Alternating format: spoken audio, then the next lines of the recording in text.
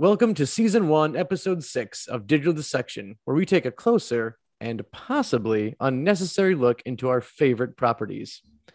We'd like to take a special moment to recognize our new followers on our different platforms.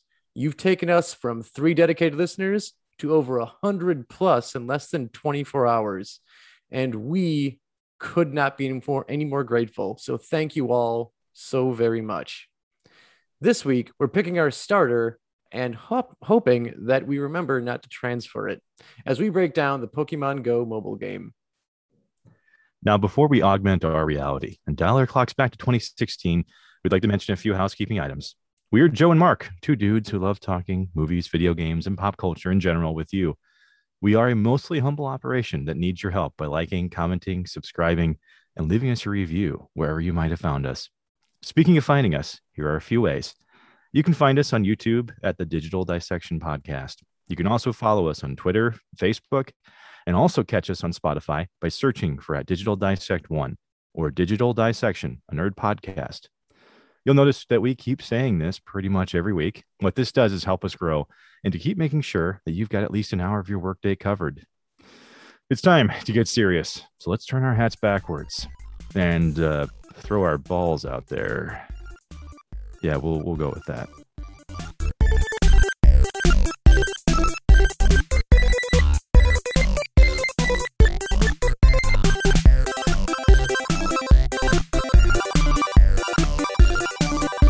Now, Mark, I, for one, have been dreaming about knowing or wanting to be the very best, like no one ever was since 1998.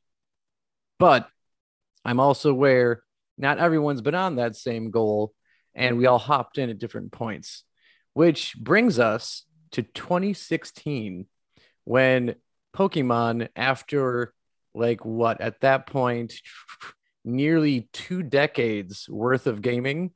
Actually, if we think from Japan launch, that was 2 decades worth of gaming. I think it was actually meant to coincide with the 20th anniversary of Pokemon, wasn't it? I think it was, yeah. So after 20 years of Pocket Monsters and badge getting, and while you were Pokemon Rangering, a new game was made.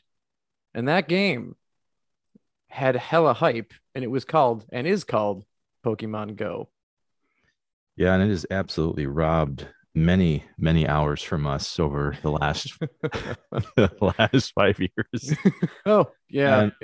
And although robbed, I mean, there are definitely times where we really purposefully sank hours into that game.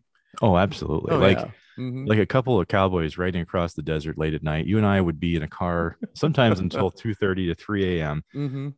Just to go after a Rhyhorn. Yeah. And this was at a time when Rhyhorns just weren't everywhere, and you had to really look for those things. And so you just went deep in the night looking for some Rhyhorn. Yeah, they were like as rare as a bald eagle for some reason. And I hope they taste better though. But either way, Gen 1 was definitely unique, wasn't it?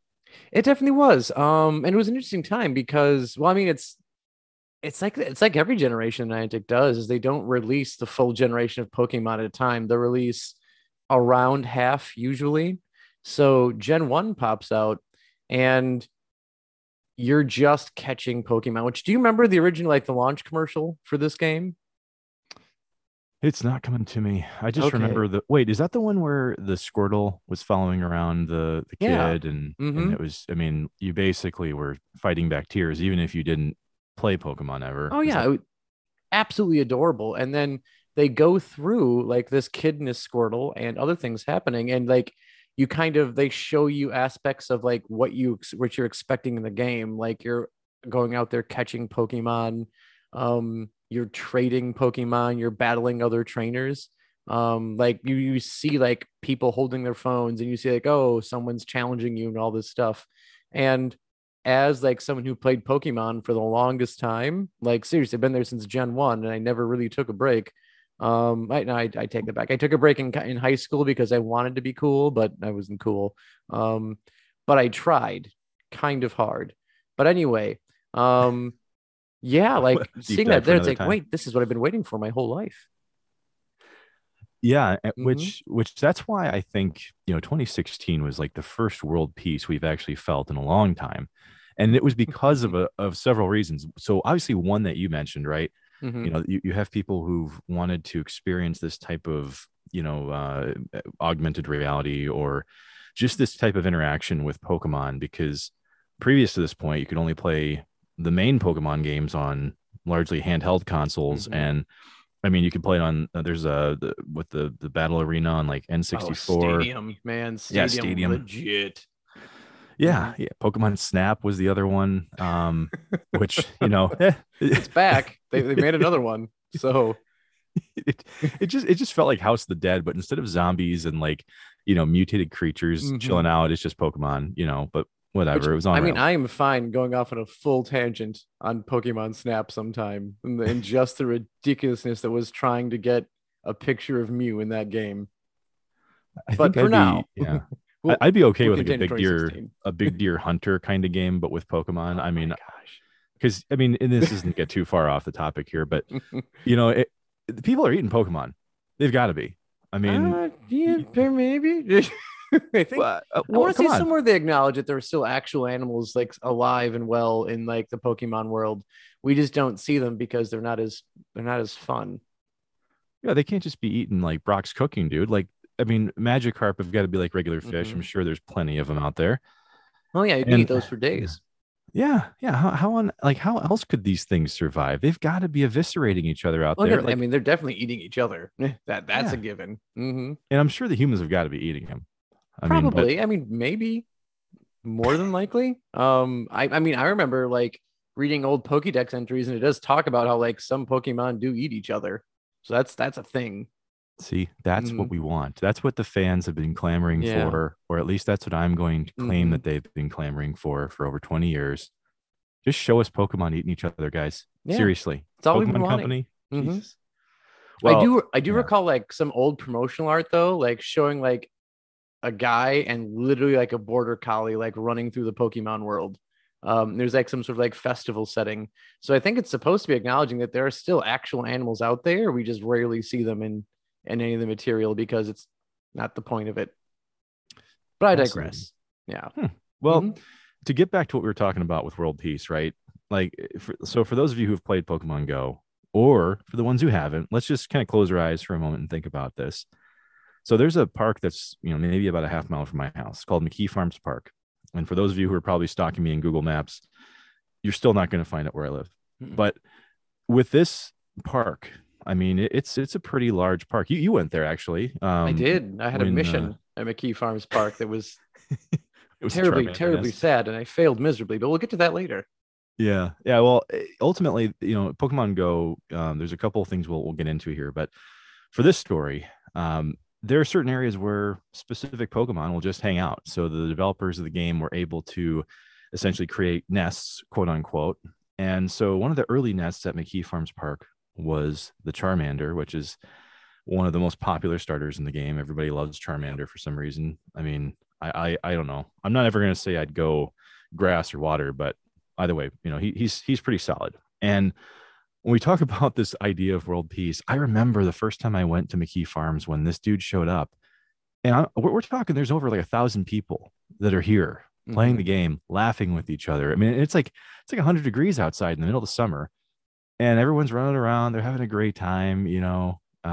People are socializing. They're doing all the things that COVID would literally never allow us to Yeah. do anymore. Hmm.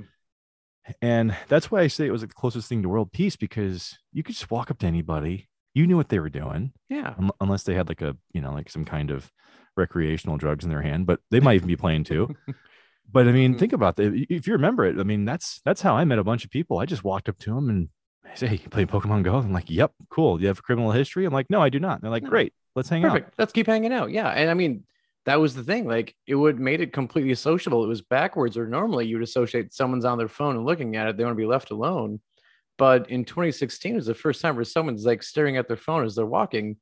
And it was totally cool to walk over and talk to them about like, hey, you you see that Squirtle over there? And they're like, what, a Squirtle? Yeah, no, I didn't see it. Let's go get it. and it was just so much fun. And then every once in a while, you run into the one kid still geocaching. Good for them using their math skills and mapping skills. But for the most part, like everyone was playing Pokemon Go. We were all having a good time, and we were all happy to talk to each other and help each other out. Yeah. Yeah. I mean, it was totally a crowdsourced affair because, Mm-hmm.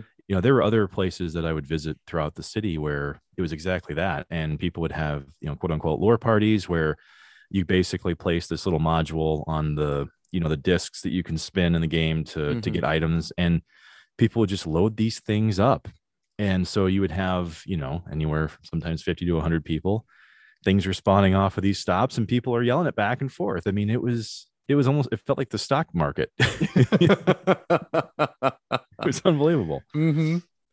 So Oh yeah. man. Yeah, no, those early days were a lot of fun though. Uh like I just remember like again like I live in a more rural area, so it wasn't quite the same as your experience. It was still like vastly positive. I actually met a girlfriend at one point in time by playing Pokemon Go, which was crazy enough as it was. Um Yeah, we don't talk about that though. we don't talk about that. Those are different times. But anyway, um, yeah, like it was just really, really great. The game mechanics were fairly simple, but also addictive at the same time. So you just had what originally it came out like you could basically just catch stuff, and that was it. That was the extent of the game initially. You were given, I think, maybe 75 of the original 151 Pokemon. And yes, I will say original 151 because Mew is hidden in that game. It's there. You just can't get to it. But anyway, um, yeah, the original Yeah. 151, you're getting 75 to just try and get, with some things being more rare than others. Like I remember like do you remember how like nerve-wracking it was to try and find Dratini when this game first came out? Like he was nowhere. Oh, there was a joke online too because Mm-hmm. Dratini was one of those Pokemon that wasn't supposed to nest, and through a glitch in the game in the very beginning, there was a Dratini nest, and I think it was at a university or Mm-hmm. something. And I can go look back and find this, but when they switched the nest for the first time, the Mm-hmm. great shift, the nest migration of 2016. Before we knew such a thing was possible. Oh, before we knew, if only we could look back and tell our past selves about it. But there was a sign on the door that said, that this here lies the final resting place of a Dratini nest, I and it showed a remember that. little that little Mm-hmm. Dratini with the sad eyes on the door. Mm-hmm. And I yeah, I mean they were very rare. And I remember actually going back, you and I were doing one of our late night rounds here, barking at the moon. Mm-hmm. And I remember we found one just right next to one of the home improvement stores, and we both couldn't believe it because back then there was no Yeah. there was no way to track stuff really Mm-hmm. reliably, and so we were just driving along, and all of a sudden I see that that blue and white hue coming from out of the side of Mm-hmm. the side of my eye, and I go, what is What is this? that? Because I was ignorant to Pokemon at that point. I mean, I had literally never played a Pokemon game. I Yeah. mean, I hadn't consumed any of the media at that point. Mm-hmm. I mean, I was green. I was very, very green. Yeah, yeah. No, you definitely came in 2016. Like you Yeah. were, yeah, like you were brand new to that game. Not even going to pretend. Mm-mm. But I will say the very first Dragonite that I ever saw, because back then, they were still in the wild, was, I remember the exact day. It was September 19th, 2016. And I was on my way to work, and I used to do a little route because, for those of you who don't know how I play video games, I pretty much establish patterns that make me successful. I get very methodical with it. And when it comes to games where I have to grind for things, I mean, I absolutely get this down to a T. And so I would map out this course every morning on the way to work. And what would I find one morning but this big orange smiley looking bastard? And I had never seen one before. And once again, I'm very green at this stage, so I had absolutely no idea what I was looking at. And if you remember back then, Dragonite was practically like a mile and a half back on the screen. Yeah, yeah. Like Like he used to be like a football field away, and you you had to needed try and get that Hail Mary pass to like try and catch him. It was nuts. you needed a running start to catch Mm-hmm. this mother, back then. So I was there.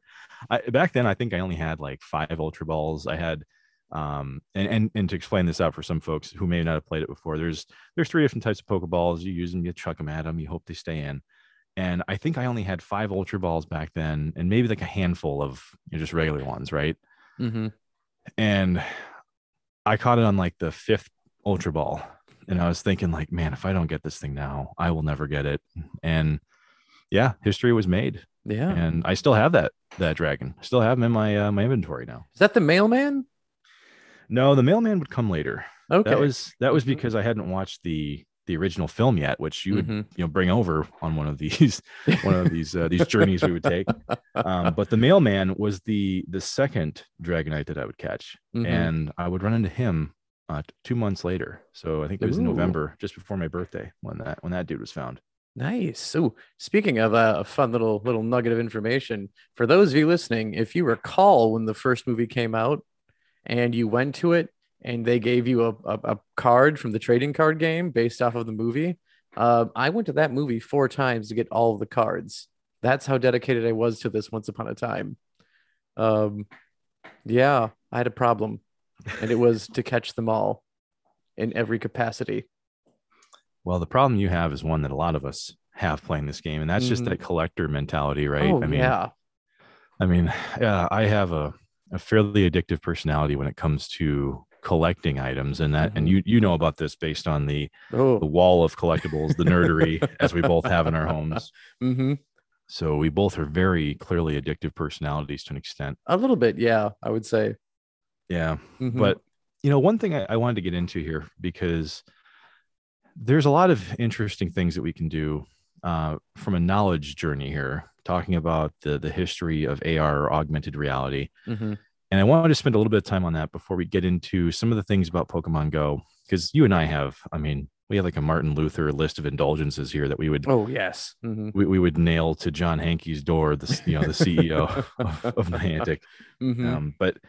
But augmented reality has a fairly interesting history, and it goes back a little ways.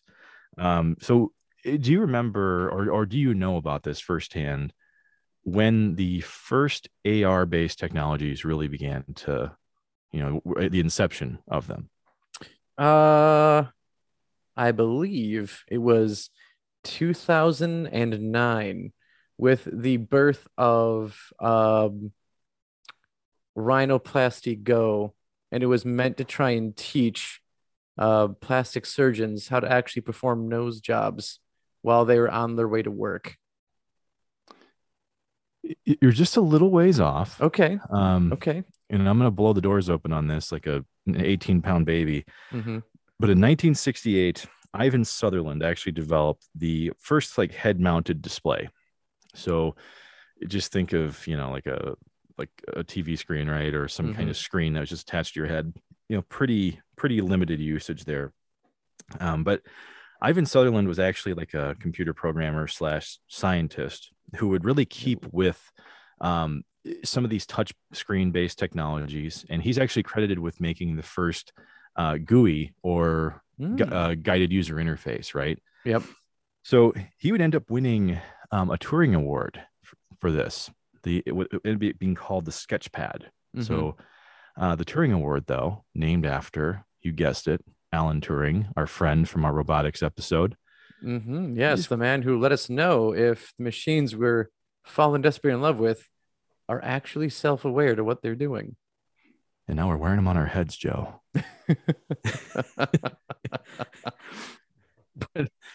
but tell you what, man, just like swallowing a quarter on accident, the journey continues. So 1974, Myron Kruger, who was a computer researcher, created what was called Video Place. And what this technology used was basically silhouettes. So, a person would stand in front of a screen, and it would just use contrast to pinpoint where you are in space, right?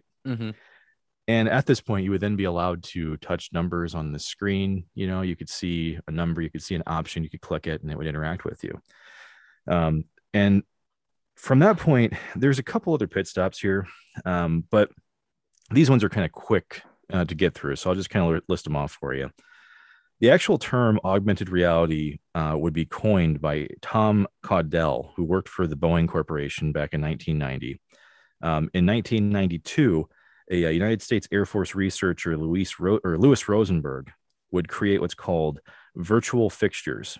And this was like the first actual AR system where you could impact your reality, or what they called mixed reality, by operating machinery from from a location other than the physical one. So the AR technology actually goes back fairly far, at least the origins of it go. But what do you think was the most common usage of AR technology right around the mid to late 90s? Oh no. I mean, my head goes to a terrible spot because typically whenever there's like a new like entertainment like thing, um, it's usually used for something naughty. So this just makes me think like this is I'm gonna go rogue and just say it's a restaurant simulator as opposed to going with where my head was originally going. I wrote that question assuming you would think it was sexy, and fortunately, in this case, it actually isn't. Yes, good. So, in 1998, AR technology would actually be utilized in the NFL to create the 1st and 10 system, which, Oh. as you clearly have seen in modern day, right? They only got better with that technology, but yeah, they moved the chains a few times with that.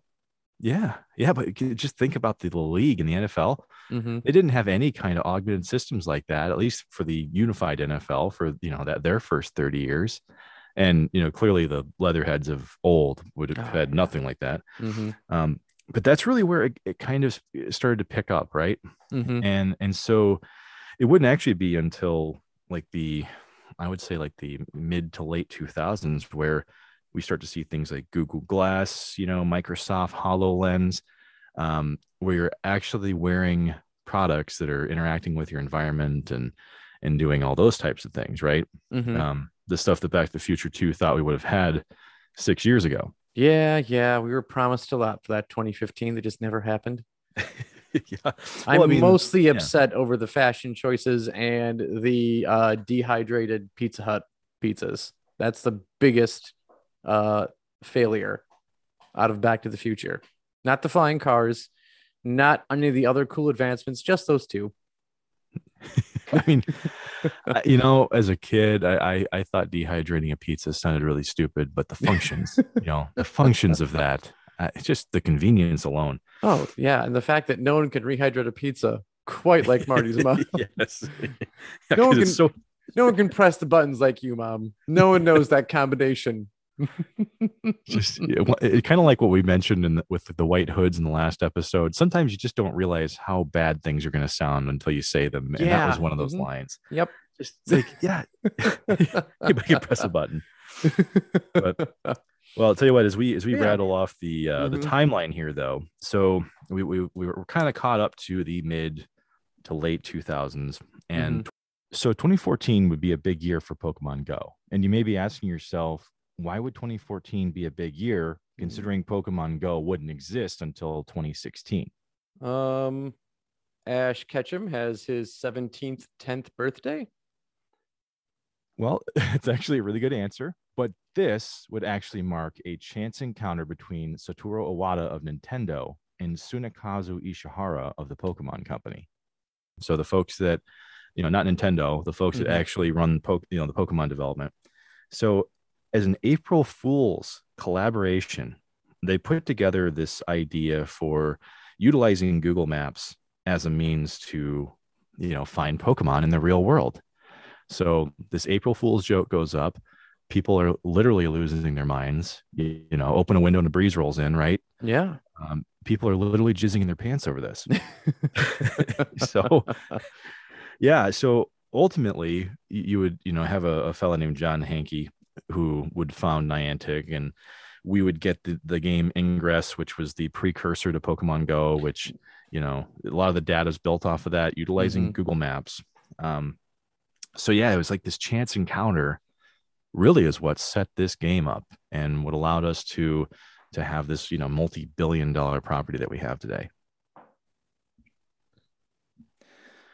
So either way, we mentioned John Hanke though, right?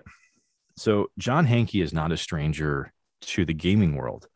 And he actually worked on a game that was also a precursor to another big one Mm-hmm. called Meridian 59.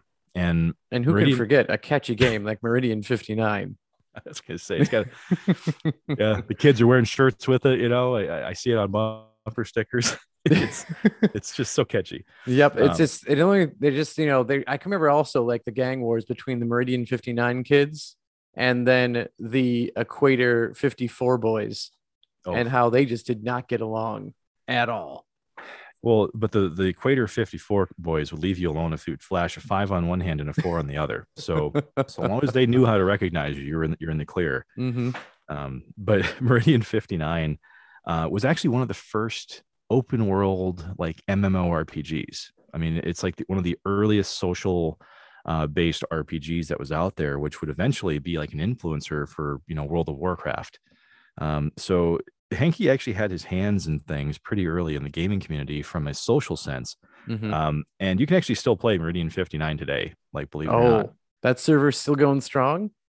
Yeah. So for now, the 100 plus folks that are listening to this, you can definitely still find Meridian 59. I mean, I don't know if I would play it at this point, but hey, give it a Well, shot. I'm gonna hop on there. Better late than never, right?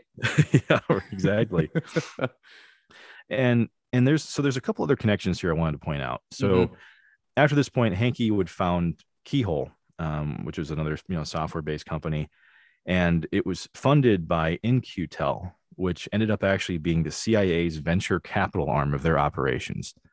So I Oh, didn't actually know that. no, that sounds. I was gonna say when you were listing off the names here, I think you know what this is probably some sort of weird clandestine government organization that's trying to take over the entire world, and then lo and behold, that's there- exactly kind of what it is, minus the whole take over the world bit potentially. We don't know. We don't work there. yeah, isn't that weird? I mean, Mm-hmm. it feels like all signs point to robots taking over the world, no matter what we do. but but yeah, in this case though, it's just the CIA so far. Mm-hmm. And what would actually be interesting later on is that once once Hanky would actually end up leaving Keyhole, formulate other businesses. In-Q-Tel's CEO, his name was Gilman Louie, and he would actually go on to become the board of directors for Niantic. So maybe we should keep some of our criticisms a little bit more light in nature, just in case, because I just can't be black bagged this week. I got stuff I've got to do yet. So yeah. So we may want to go a Yep. little easy on criticism Okay. there, but Maybe. um, but yeah, so there's some interesting connections there, right? Like we've obviously got this chance encounter with Nintendo and the Pokemon Company, but now we've literally Mm-hmm. got the CIA involved in helping Niantic establish its roots. I mean, that to me is just mind-boggling. Yeah, I mean, I definitely would not have thought that the Central Intelligence Agency had any sort of hand in my Pokemon addiction. Um, but now it kind of makes sense.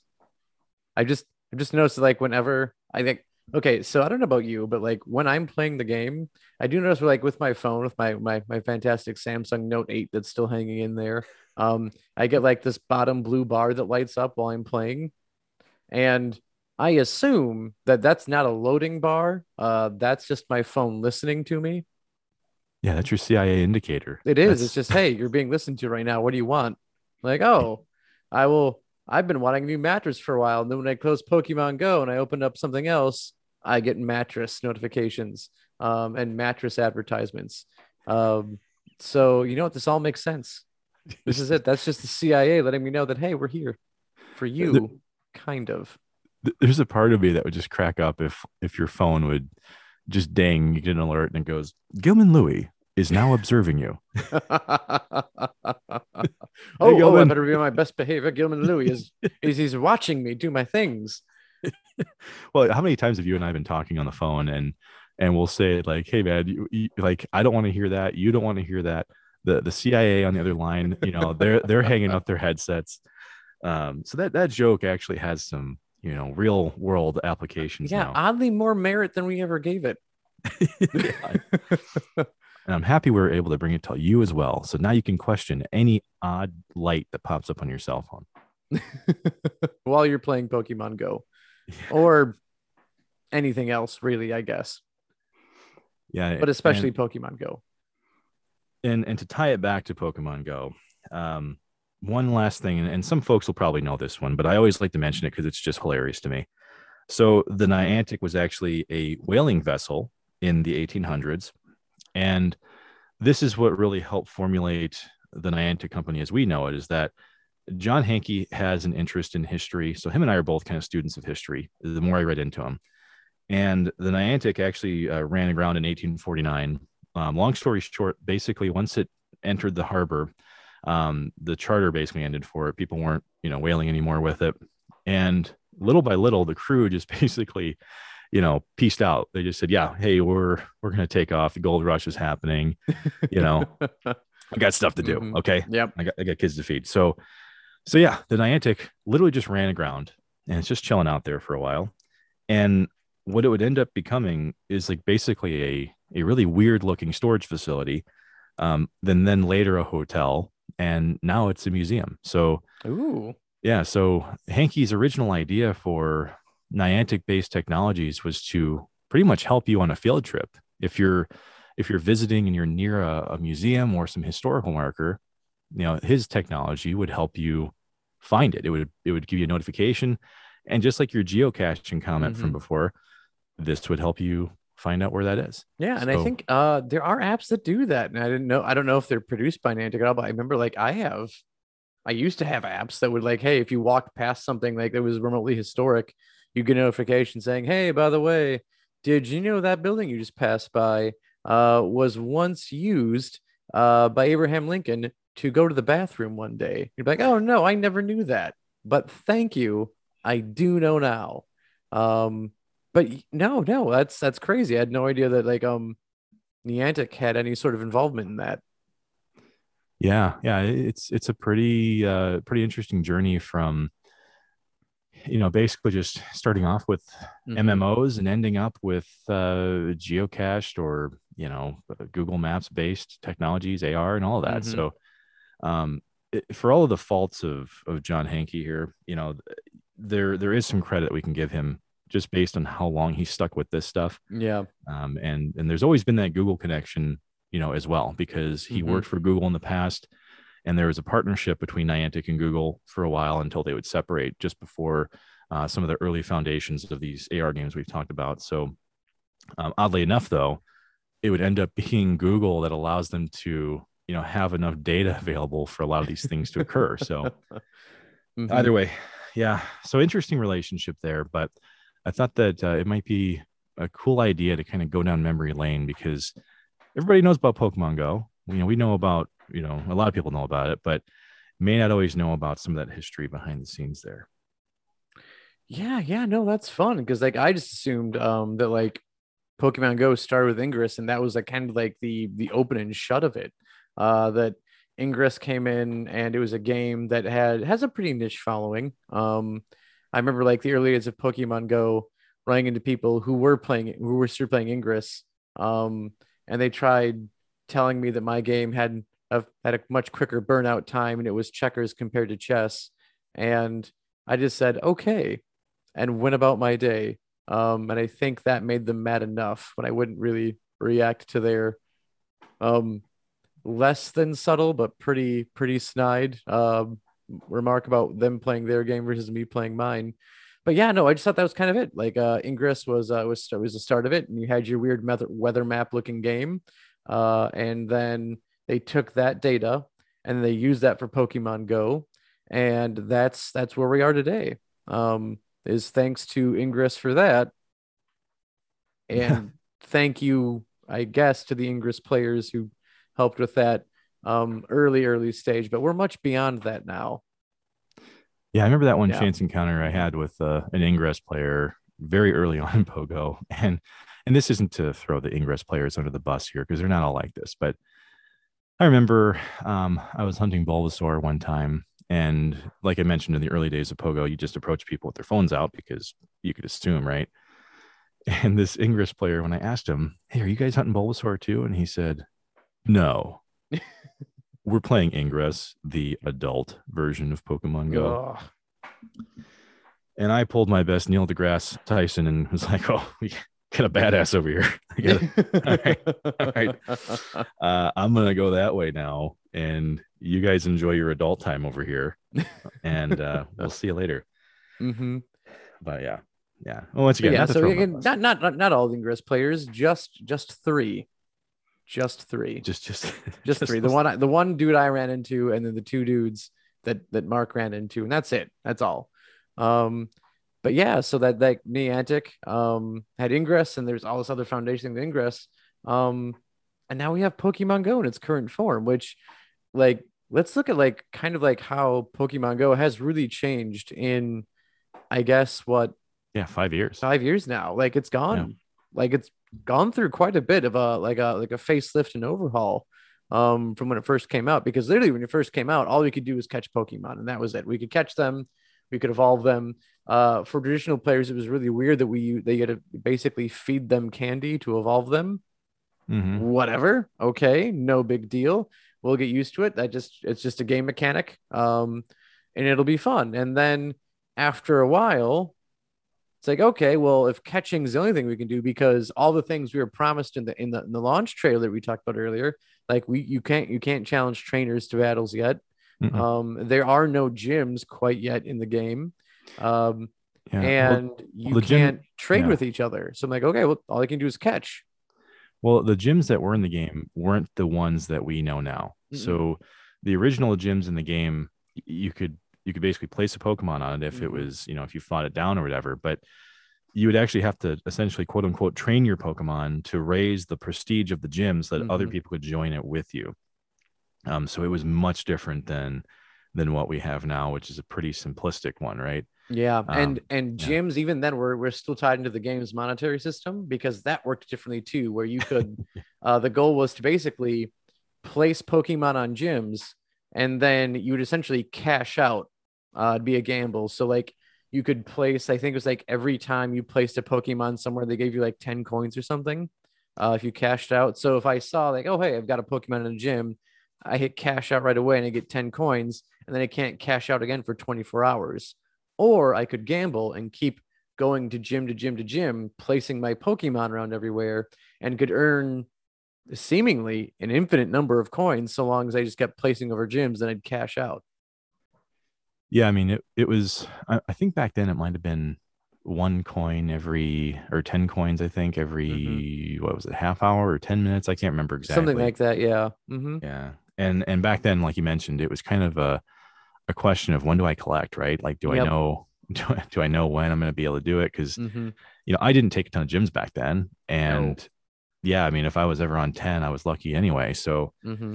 yeah, so after a while that became a feature they would end up, changing. But the original game had that step, but like the 3-step Mm-hmm. tracking process, right? So you would see a Pokemon, there would be the 3 little footprints underneath it, and the closer that you would get to it, right? So if it was 1 footprint, the closer you got, you would get 2 and then 3. Yeah. And back then, if you remember, there was the leaves that would pop up on the on the sides of the sidewalks. You would Oh know, my gosh. Yeah. Mm-hmm. yeah, you would know where spawn points were, Mm-hmm. and so back then it was a little bit, there was a little bit more of that let's go mentality, right? Mm-hmm. Because the raids weren't a thing yet. You couldn't even raid Pokemon. And so finding what seemed like the rarest ones would always involve having to park your car at 3 a.m. next to an assisted living facility and run out into a bog essentially to get a Snorlax, which May or may not have been done between the two of us. and and I may or may not have kept that Snorlax, which I believe I named Mr. Lickbeam. And yeah, he's still very much a part of my inventory as well. Mm-hmm. Because back then it was a bit more of an event, right? Like Yeah. the original 151 or slash 150, there were some of these Pokemon that, Mm-hmm. like, unless you were cheating, which is what was called spoofing or whatever you want to call it, Yep. you know, back then it was like I hadn't even seen a Lapras. I didn't see a Lapras for almost the first, I think, 13 months of the game. Yeah, it took quite a while to get a lot of these more rare Pokemon. Yeah. Yeah. So the Mm-hmm. actual hunting mentality, it was kind of a double-edged sword, right? Like Mm-hmm. like my addictive personality was right there I was grinding and playing all the time, but it was so hard to find some of these other Pokemon that I ended up taking, I think it was like 2 or 3 different breaks just within the Yeah. first year and a half of that game. I mean, Hmm. you stepped out too for a while. I bowed out when I think like the first set of like big restrictions they put on, or maybe not restrictions, but there were a few restrictions they put on it early on, and then basically just like the company's response to players trying to play the game was horrible. I understand like trying to like keep it so cheating can't happen, but even like trying to like have like crowdsourcing, like being like, hey, I found this, go there and you can get it too, or I set up the scanner so you can see where things are. Mhm. Because if you're not doing that, it's completely blind luck running into anything. And it's hard to find anything. And the company really to this day still offers no real aid to its players to try and be successful at their own game, other than things that you can pay for and monetization we'll get to in a little bit. Um, but yeah, basically it just kind of felt like it was the company versus the players. And I'm like, well, this is crap. I'm gonna take a break from this. And so I think I stepped down for like a good like 4 months. I just stopped playing the game after a few changes. And I'm trying to remember exactly when this happened because it wasn't when the initial gym change happened, because I remember they had to change the gym system because when they introduced Blissey, if you stacked like Oh my six God. Blissies in a gym, like no one Yeah. could take that gym down. It just wasn't going down ever. So they changed the gym shortly after that. And it was sometime after that is when I stopped playing, I'm pretty sure. But it wasn't because of the gym stuff. It was just other things happened in the game that they started putting limits to them. Like, nope, I'm out. I'm done. Forget it. Walking away. Um, and then I eventually, when all my friends were still playing, I just came right back. Yeah, I think I'm trying to remember exactly when that happened. I think it was Hmm. actually in like 2017. I might be wrong on this, but I thought it was actually fairly early on.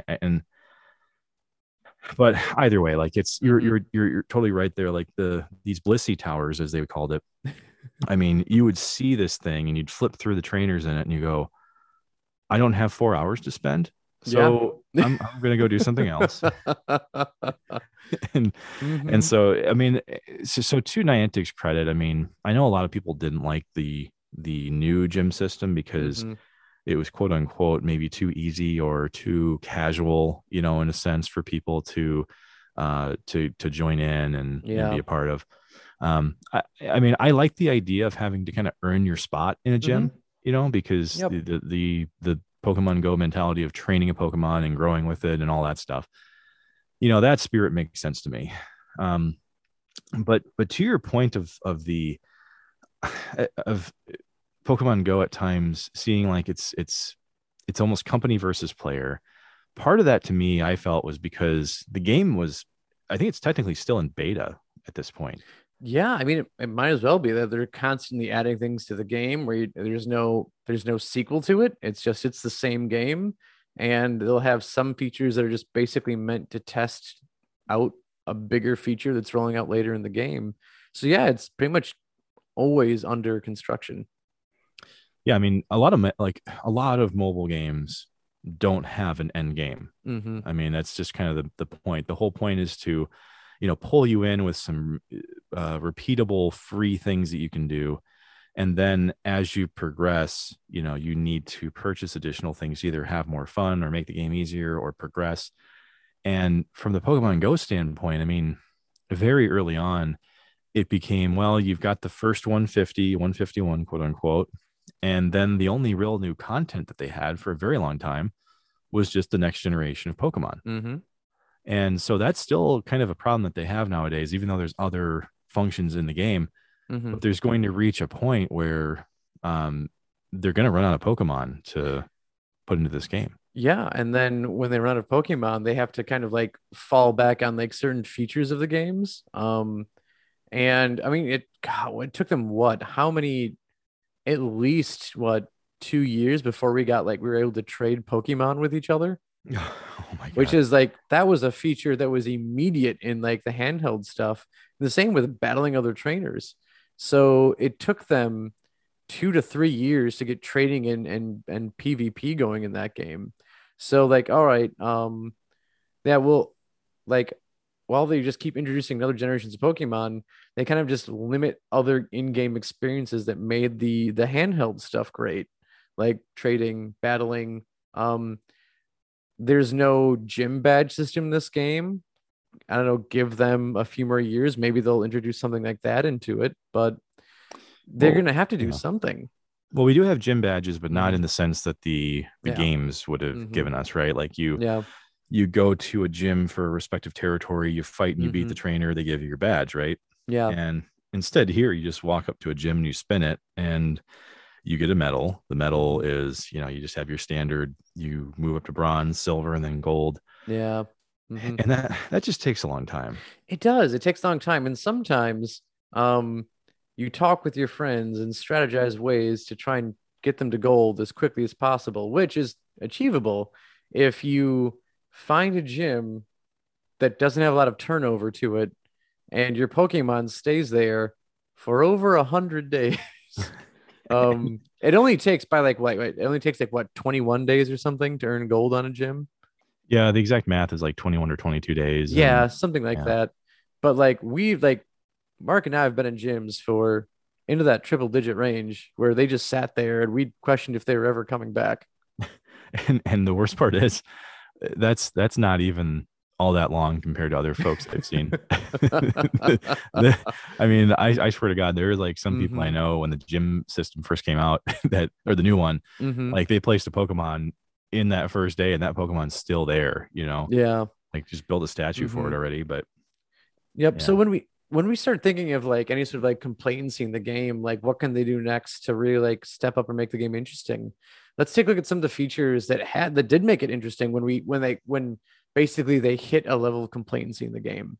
Like one that I remember like both of us being excited for was actually like the buddy system in that game, like actually being able to have in-game friends was something that was pretty big when it came out that we both enjoyed. yeah, I mean the buddy system was Mm-hmm. was fantastic because so there was kind of this growing, I don't know if you want to call it like jealousy or something, but when you've got these big like metropolitan areas that people live in, the game is based on like cell phone data, right? Mm-hmm. And they would kind of play with this over time, but in the beginning it was just based on some older cell phone data that they had, so spawns were based off of that. And if you didn't live in a highly populated area, so rural players like yourself and other folks, they may not see some of these Pokemon for who knows years at a time, right? Yeah. Mm-hmm. And so when the buddy system came out, you at least had a little bit of relief from that, because if Mm-hmm. if at least you got your hands on one, then you could walk that buddy. It might still take you, 2 or 3 years, but you could, Yeah. max that thing out and, You can and still make do it it. usable at Mm-hmm. some point. Yep. Other features like raids we talked about. Raids were really fun. And they still continue to be a fun part of the game. Also a stressful part of the game. At times, depending on what's being rated and what's not there. Um, Other features like I don't know, like PvP. That one was kind of a letdown for me. I didn't really like how they did PvP in this game. Um, Well, there is some strategy involved with it, mhm. right? Oh yeah. And so, there's, despite all the strategy that's involved, sometimes a lot of the fights just end up coming down to whoever taps their phone the quickest, right? And Hmm. and that's really the same issue that is kind of coming up with the raid system too. So we've talked about complacency before as an issue with Pokemon Go, and that's really what a majority of your time is spent doing. If you're fighting gyms, if you're raiding, if Hmm. you're doing PvP, you're just furiously tapping your phone. Yeah. And most of the phones I've had in recent memory are all made out of glass. So no, Yeah. Yep. Hmm. I get very clumsy with a phone in my hand for some reason. You saw it. I got a brand new glass faced phone, and you and I just went for a quick walk, and within 10 feet, I freaking dropped this thing. Yep. That's when like the new curved edges were a thing with Samsungs, Yes. and there was no real good screen protector for them. So if it didn't fall flat on its face with a screen protector, it was pretty much screwed. Yeah. I mean, it Yep. was it was like not wearing jeans, but wearing chaps on a horse. Like that's what that felt like. I mean, I had no protection at all. I was out there in the wind, and Hmm. so furiously tapping a phone that's broken. Yeah. Not Those, comfortable. those little bits of glass, they really do start to hurt after a while. like, like Mm-hmm. scars may form, but sometimes things don't ever truly heal, and that would definitely be one of them. Um, but the Mm-hmm. complacency has been a major issue because, Yeah. like we talked about, how there's no real end game here. The only thing Mm-hmm. that you can really pour your time and your effort and your resources in uh, would just be to power your Pokemon up to the maximum level, which, Mm-hmm. after 4.5 years, we finally got the, level 40 to level 50 Mm-hmm. increase. So I guess you can kind of put your time into that nowadays. But I mean, outside of that, I mean, one of the advice of one of my friends that I won't name him specifically here, but Mm-hmm. he kind of walks on water here in the city of Madison when it comes to Pokemon Go. Mm-hmm. And what he always says about the game is that Pokemon Go is a game that you can pick whichever destination you want to have in it. So whether that's leveling up your Pokemon to a certain extent, collecting these gold gym badges, maybe setting a daily goal or something, Mm-hmm. that's the frame of mind that he has with it. Um, and personally, I think it's always going to be one of those games where I just get tired of it after a while. Yep. I might play it for just like the daily things that you can do, Mm-hmm. and then when they finally start adding functionality or another generation of Pokemon, then I might jump back in again. Yeah. Yeah. That's kind of what the game's being reduced to at this point. Like, um, I know I still play like again, like I'm playing now because what we paid $15 for an event that isn't quite over for us yet because we got quests from the event that are carrying on for at least a month afterwards. And which sounds like, oh, hey, maybe these guys complain about something. Like they got an event where they've still got something new to do every day for 30 days. Yeah, but it's kind of a lame thing to do for 30 days. It's literally like catch a Pokemon for 30 days straight. Like, Oh, it's worse than that okay, I though. guess that's exciting. It's worse than that, Joe, because Yeah. they made it a quest where you have to catch a certain amount of Pokemon that Mm-hmm. aren't even in the wild right now because of the events they've been running since then. Oh my And gosh, there's only yeah. certain ways Mm-hmm. you can get them. And so this frustration that you mentioned is kind of Mm-hmm. it's a permanent feature of Niantic and how they approach the game. And there are numerous cases of things they've done where a lot of us just kind of groan and go, like, are they not trying to make money off of this? Mm-hmm. Because if you remember back in the first Pokemon Go Fest, during our world peace discussion that we had, Yeah. the first Pokemon Go Fest was a critical disaster. Oh, huge. You had people who didn't pay for the event were able to access event Pokemon. Um uh People like literally flew from all over the country. I think in some cases from different parts of the planet to play this game. And you have again like people who aren't even in like the set area where things are supposed to spawn are getting Pokemon. The game is crashing left and right where people are not even able to play the game. And they paid what? I think it was probably something like about $30 to play the game or to like Yeah. to be in the event. But then you have the people like, okay, well, like I also paid for a plane ticket to get here. I paid for a hotel to stay here and I've got all this expense wrapped up into this, and the game's not even working. It was awful. I mean, they Mm-hmm. literally they broke like the cell phone grid out there Mm-hmm. during the first Pokemon Go Fest. People couldn't even sign to the game. John Hankey's up there on stage trying not to get eaten alive by the Oh crowd. my gosh, that was definitely probably one of my favorite like YouTube videos I've seen like ever is John Hankey getting on that stage It's getting and booed. not even getting a word out and getting booed. It was like Monty Python levels of hilarity with how Mm-hmm. much they were screaming at him, and after a while, it was I never felt bad for him because No. I mean, you knew how many people registered for this event, Mm-hmm. right? Like you knew what kind of like technology you would probably have to leverage in order for this to work. Mm-hmm. And the Niantic servers in these events would persist as a problem for more than just that first year. I mean, it would There's it, still problems. Well, we did Go Fest this year, and that we had servers were an issue. quote unquote, yeah, Go Fest, right? Yeah. Like they Mm-hmm. they had this event for the Kanto Pokemon and all that. And I mean, and that was the specific issue you mentioned of Oh people no, who no, didn't even. actual Go Fest. Like, do you remember last summer when we played Go Fest and like you couldn't do anything for the first hour of the event? That's right. Yeah, Yeah. I do remember that. Mm-hmm. Yeah, and I definitely I used the entire vocabulary that day. Like you only Mm-hmm. hear like the polished and scripted, Mark voice usually. But But if you were playing Go Fest with Mark that day, you got off the cuff, Mark, oh and off the cuff, Mark. Um, yeah, you yeah, got you yeah, got language I can't even. you'd only hear in an Italian deli in New York. Like this is I even probably put the accent in there too because it was so frustrating because Mm-hmm. everybody else around me seemed to be okay in the car we're driving in, and for some reason, like the servers at Niantic kind of pinpointed on my phone. They're like, "Yeah, let's just fuck this guy in particular, right? you know, he's trying to have fun. Yeah, Mm-hmm. fuck this guy. Who cares? He Yeah, doesn't yeah. need to Who play. gives a shit? Yeah, don't worry Mm-hmm. about the copious amounts of paychecks I've poured into this game, which we won't. No. We won't Yep. be doing any real money math on that one. Yep. There'll be no account for inflation or any sort of any number game today for that reason. Well, there's one number I do want to point out, Mm-hmm. and this is a reason why I get pretty frustrated with Niantic. And it's because in 2020, they made over $1 billion in revenue. Mm-hmm. Now, since Niantic became a thing, like since Pokemon Go launched, they've made $4.2 billion off of us poor bastards. And so when you're talking about the monetization of this game, there is no end game, right? No. So Mm-hmm. how on earth are people spending money playing Pokemon Go, Joe?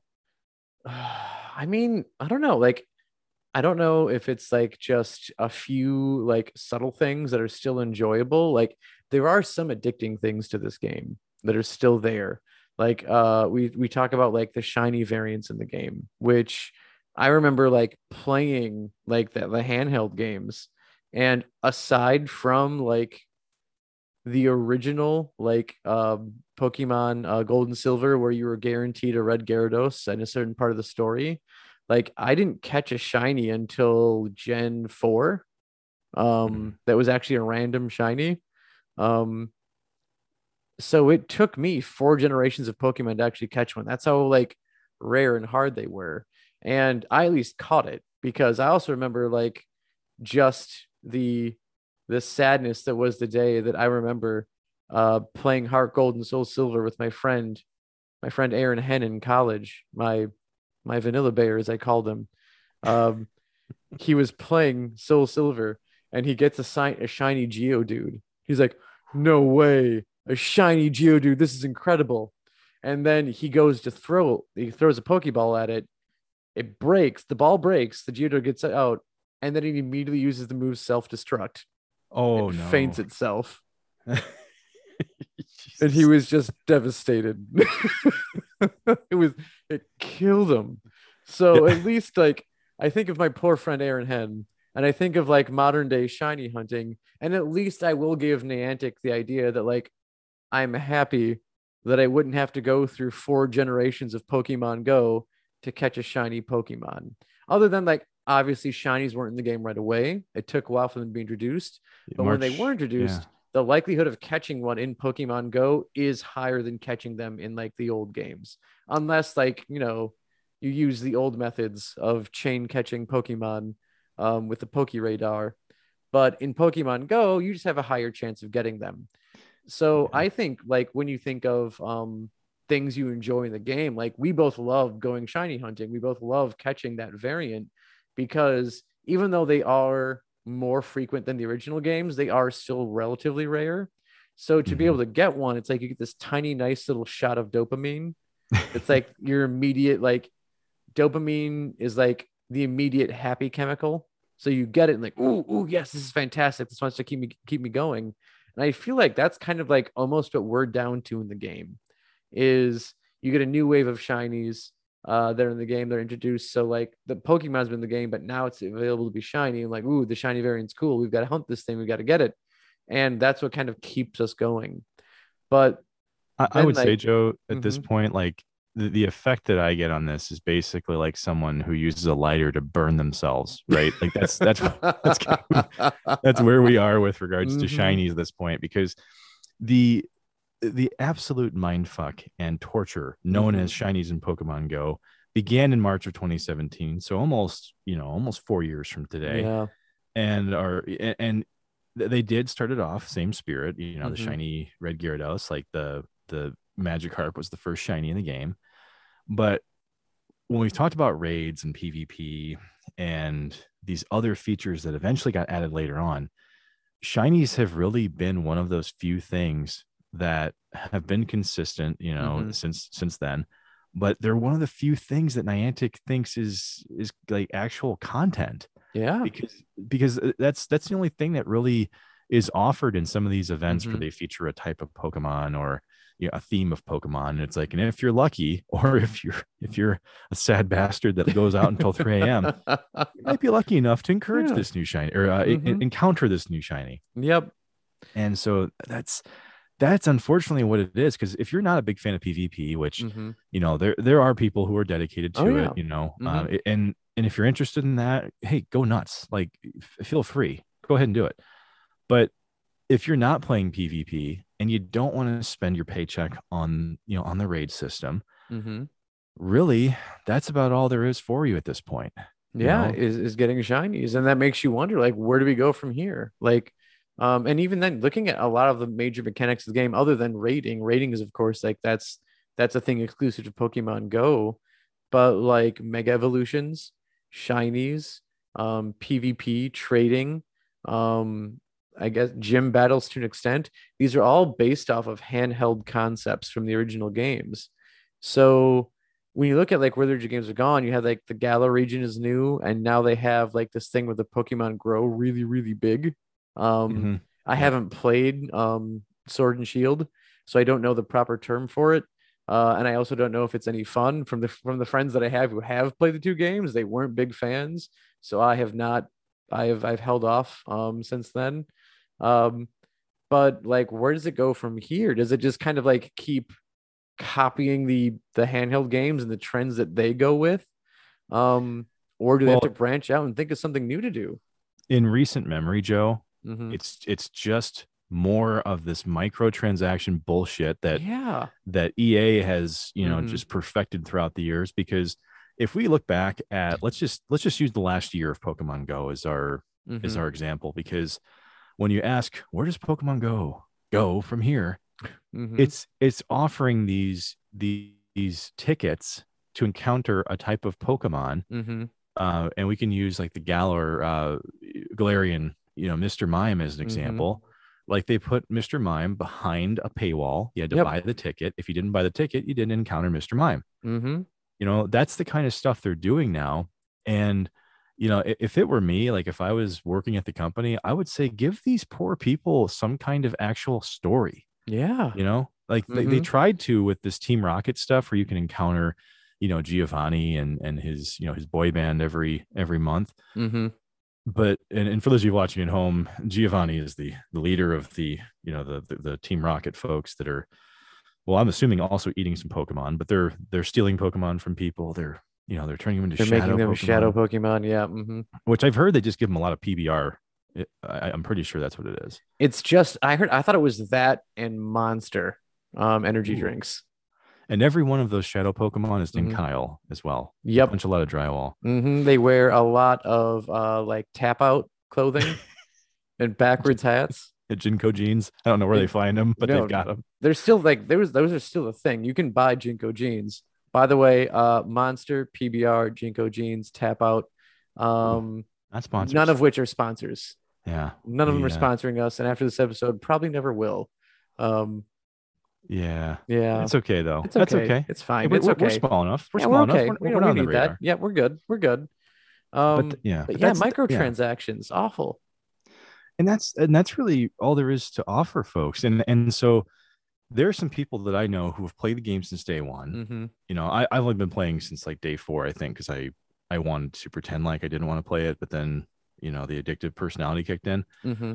But there are people that are doing the same things that you and I do too, where they hit the initial level cap, and then they just left the game because there Yeah. is no end game. Mm-hmm. And if you're not interested in the generation of Pokemon, like a lot of people that like this game kind of fell within that millennial range. I would say the millennials who remember the 80s and part of the early 90s, right? Because Yeah. we all pretty much grew up with this at its Mm-hmm. earliest stages. And so you end up meeting a lot of people within that age range who, I mean, hey, nostalgia can only go so far, Yep. right? Oh, So there's a lot completely. of there's a lot of folks finding the exits that Mm-hmm. may come back, and that's, I mean, ultimately I think that's going to be what's happening to me. I mean, I'm kind of already at that point. Yeah, I mean, we look at like the level of play that we used to really put into this game, and it's gone down dramatically. Like of course, like the bigger events they do, like we said, we both did Go Fest, we did the Kanto event, but even then, with how I guess how disappointing, at least, I mean, really, it was disappointing for you both events. It was disappointing for me for one event. Um, but even then, like I have to think like I don't think I'd pay another $15 to do another event for this game. Like how with given how the last one was, and we were told like, hey, based off of the game you get, you have these increased odds of getting these shiny Pokemon, et cetera, et cetera. And we grinded the whole day, the whole event, and like we both barely got anything. It felt more like a Mm-hmm. job than a game at that point. It did. And that's where the Mm-hmm. the camel's back began to break. I mean, if that's the best thing they can come up with, given the circumstances we have with COVID, I Mm-hmm. mean, it really makes me wonder what they can even do as a company to win some of us back who are starting to see the cracks and Mm-hmm. start to realize just how long ago 2016 was. Yeah. So I mean, at this point, I don't even know what they could do to really beef this game up. I'm not sure if you've got anything that you would want to give them as a nugget. I don't know. I guess like what you said, like a story mode would be cool in some way, like some sort of thing that's not like a mindless quest. Like with like their idea of stories is just a quest. Like you have to, oh, to meet Giovanni, you have to beat this many grunts and then beat this many rocket leaders, and then he appears, sort of thing.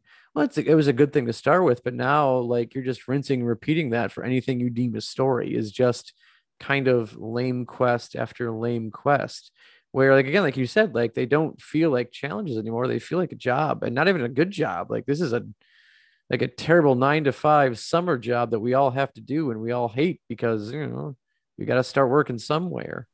And that's kind of what it feels like when we do these things. And like you said, like now like we're still playing the game based off of these Kanto events.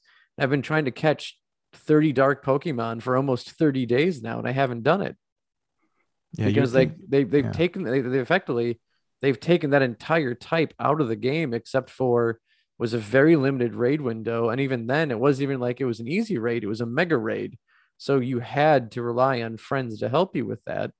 Hmm. And like you have to run into like random rocket grunts because and even then like I remember like driving around looking for rocket grunts, which by the way like I know like driving and playing is frowned on by people, but like when you live in a more rural area, like I'm not walking around all of my town to try and find these places because that's ridiculous. But Everybody does it. anyway, I'm going to these places and it's mostly like water or fire or flying or that one asshole with his super bug Pokemon that no one cares about. And like I couldn't get dark Pokemon. Like this is ridiculous. Like they used to be like they had common like Murkrows or Puchinas or things everywhere, and now they're just out of the game. And it makes me think like, was this done on purpose? We're like, okay, we're gonna draw this out because we've effectively taken this whole type out of the game. Ha ha ha. That's what we call challenging. Or is it like these guys are idiots? They didn't realize they've done this, and now we've got these events stacked after each other. We're like, what this stupid season of Legends is taking place over like literally like 90 days, Hmm. and now like we were missing this type for 90 days, so that's Yeah. your idea of extending the life of the game. Like Yeah, no. it's a pretty bad tactic, right? Mm-hmm. I mean, I've seen other games do this too, where Especially like console games. Sometimes console games will give you some of these meaningless, droned on tasks that don't necessarily do anything for the plot of the game. They're just there so that if you want to mindlessly play for hours on end and not question the experience, that's what this stuff's kind of there for. Yeah, stealth missions, we're looking at you. Oh, every single damn stealth mission ever made. Stealth missions, yeah. And that's kind of the issue at hand here is that Niantic has made billions of dollars with this property, and you would think at some point they would put that money to good use, right? Fix some basic issues. I don't just put code on top of code. Like, actually think about this stuff and how it's going to affect people, because you're obviously frustrated by this most recent event. I know I was, and I'm not saying we speak for everybody, but I'm sure there's at least more than 2 people who have felt that way. Probably. Getting close to wrapping things up here, just thinking like at least one thing I know that would probably make the game more enjoyable for me. And again, what's really frustrating about it is because it exists in other games that Niantic has, is when you're going to raid like a tier 1 raid and it's just you and you don't need help, put in a damn button that just says start the raid. I don't need to wait 2 minutes to take down a friggin' Turtwig. Like, nope, I can do this on my own. I'm doing this dumb raid quest you have for me today, and I would really like to just raid this 1 tier raid to get it over with.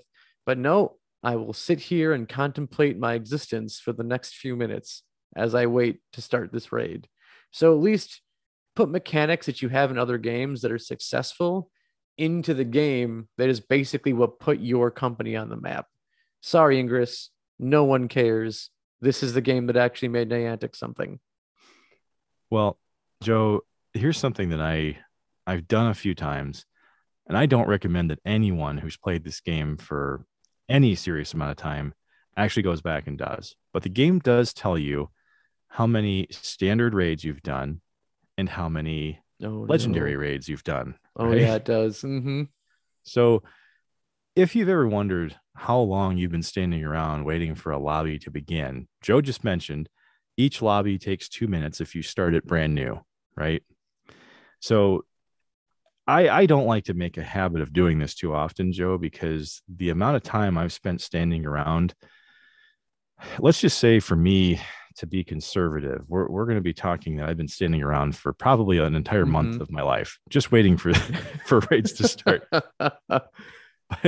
But here's something I think will be a good thing to leave off on, because obviously this game introduced us to a lot of people.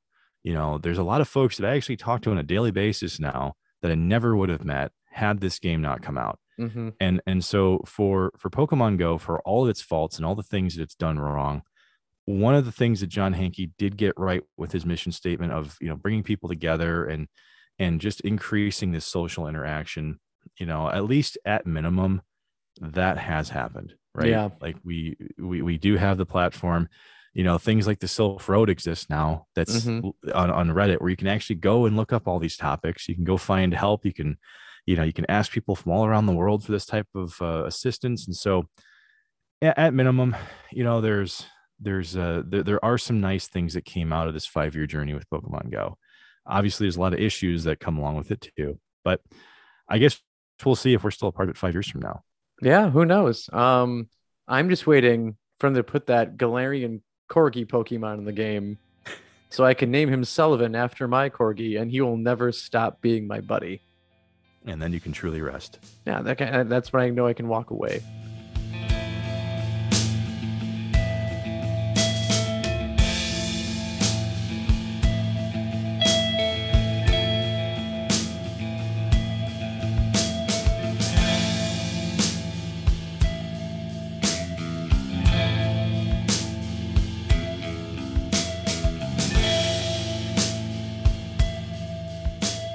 Let's be frank.